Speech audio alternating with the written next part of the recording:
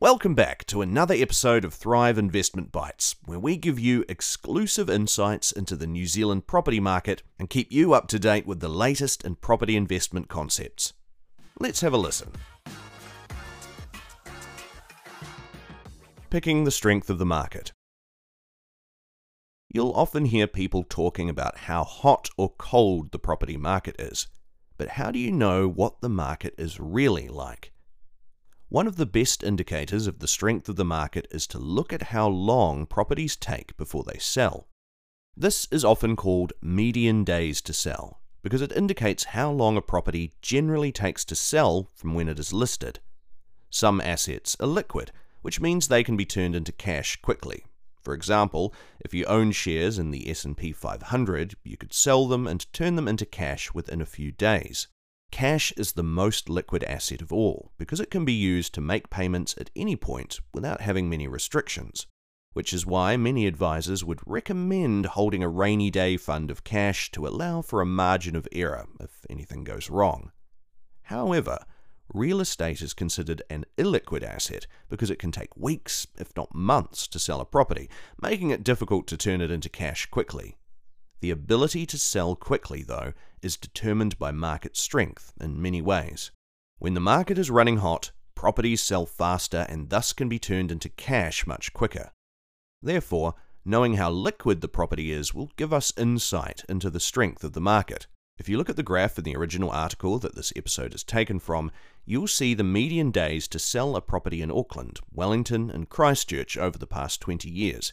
And you'll notice that it's constantly changing. That's because the property market never sits still. The easiest way to understand how days to sell indicates market strength is to look at some of the most notable events over the past 20 years. Take the global financial crisis of 2008, for example. In 2008, the property market went quiet, which is reflected in the graph, with all three main cities of New Zealand recording days to sell exceeding 50 for some time. On the other hand, the hot market of 2021 had all three major cities recording days to sell around the late 20s. It's impossible to forecast an accurate picture of the market. Still, by using historical data, we can form a reasonable idea of what we expect to happen. The graph above is a good illustration of how market cycles work where there are patches of heat and then cool-down periods. Different cities also follow different cycles, so following this pattern can lead to good insight into how an individual market is performing. Vendors are less inclined to offer the best deals when the market is hot, so take advantage of a quieter market and ensure that you're on the receiving end of a bargain.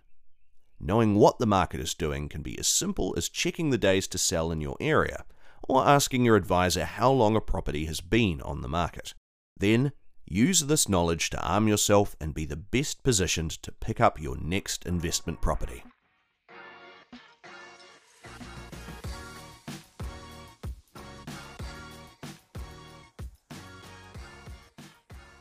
Thrive Investment Partners are financial advisors specializing in New Zealand property.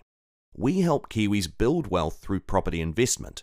We use our extensive experience, market knowledge, and track record of success to help you build a bright future.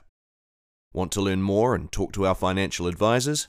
Visit www.thrivepartners.co.nz.